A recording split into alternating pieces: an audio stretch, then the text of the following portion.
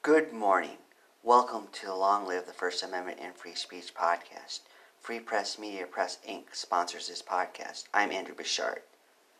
In the book of Nolo's Legal Research, How to Find and Understand the Law, they recommend viewing Attorney General opinions on legal issues that concern you.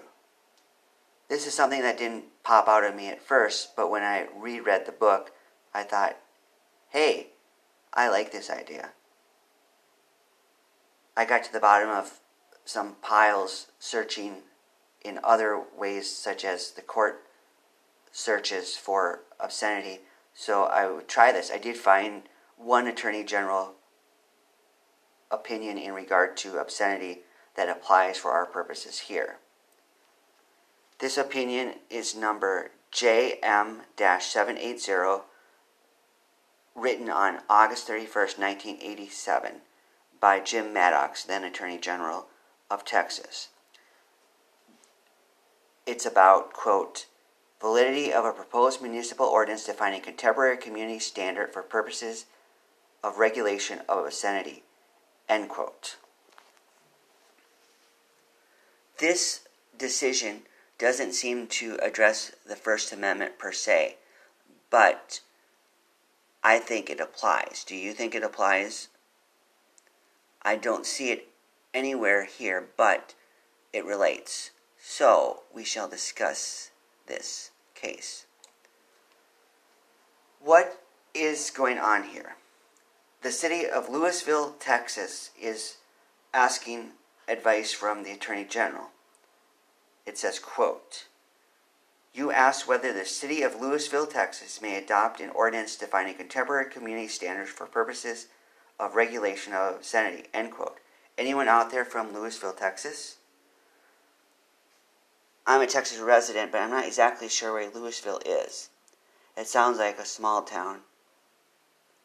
So give me some insight if you know anything about it.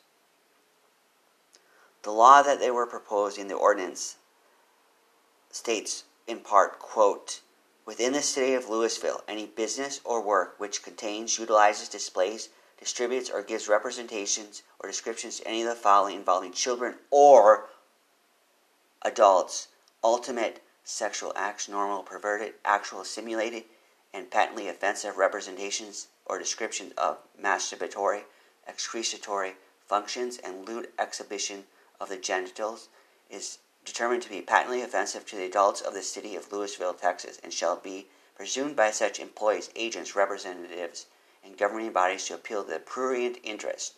The city of Lewisville, Texas, its officers, agents, employees, representatives, and all of its decision-making bodies shall recognize this as a standard set by the adults of the city of Lewisville, Texas, to be used in determining whether such business or work shall be obscene when considered together with applicable law and judicial decisions, end quote. It would be something if an entire business was deemed obscene. Free Press Media Press Inc. puts out works that some may consider obscene. We also put out works that are definitely not obscene. I wrote a book about theology. I wrote a book about personal transformation. I write poetry about subjects like libraries and jogging. So I don't know how they could consider an entire business obscene. Certainly some other businesses have almost everything they do to be of an explicit nature. Still, even if that was the case, it seems heavy-handed for them to determine that an entire business would be obscene. It's bad enough to consider a work obscene.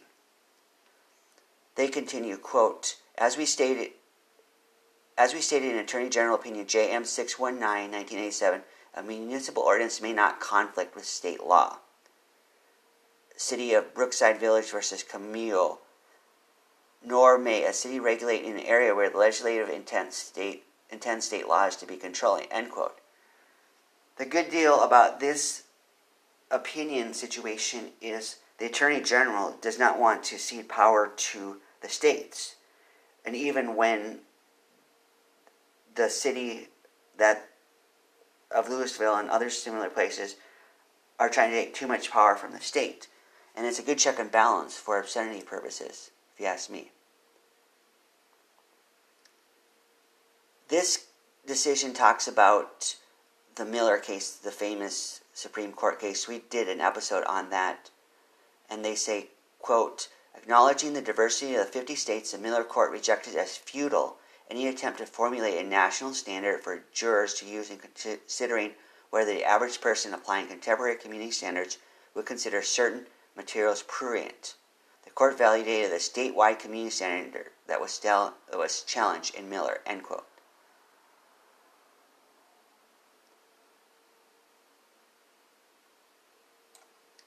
The Attorney General also says, quote, an ordinance aimed at punishing an offense that is also addressed by state law must conform to the definitions prescribed by state law. If the ordinance is in conflict with state law, it will be held invalid, end quote. This is that check and balance thing I'm talking about. I never considered it in this way, but it certainly works here. It also says, quote, the Texas obscenity statute in federal and state cases require the trier of fact to perform several tasks in determining whether certain material is obscene. The proposed ordinance invades the fact finder's province by fixing the standard of community as the date of the ordinance, by creating a presumption that certain depictions do appeal to the prurient interest, and by determining that certain depictions are patently offensive. In our opinion, these invasions are in conflict with federal and state law and render the proposed ordinance void, end quote. It's awesome when obscenity ordinances are deemed void. What the Attorney General is saying here is jurors under the Miller decision and similar case law have the right to determine themselves if something is obscene, rather than for the government to just come out and say, this is obscene. The way I view this is the Attorney General is sensing this ordinance is usurping the power of jurors.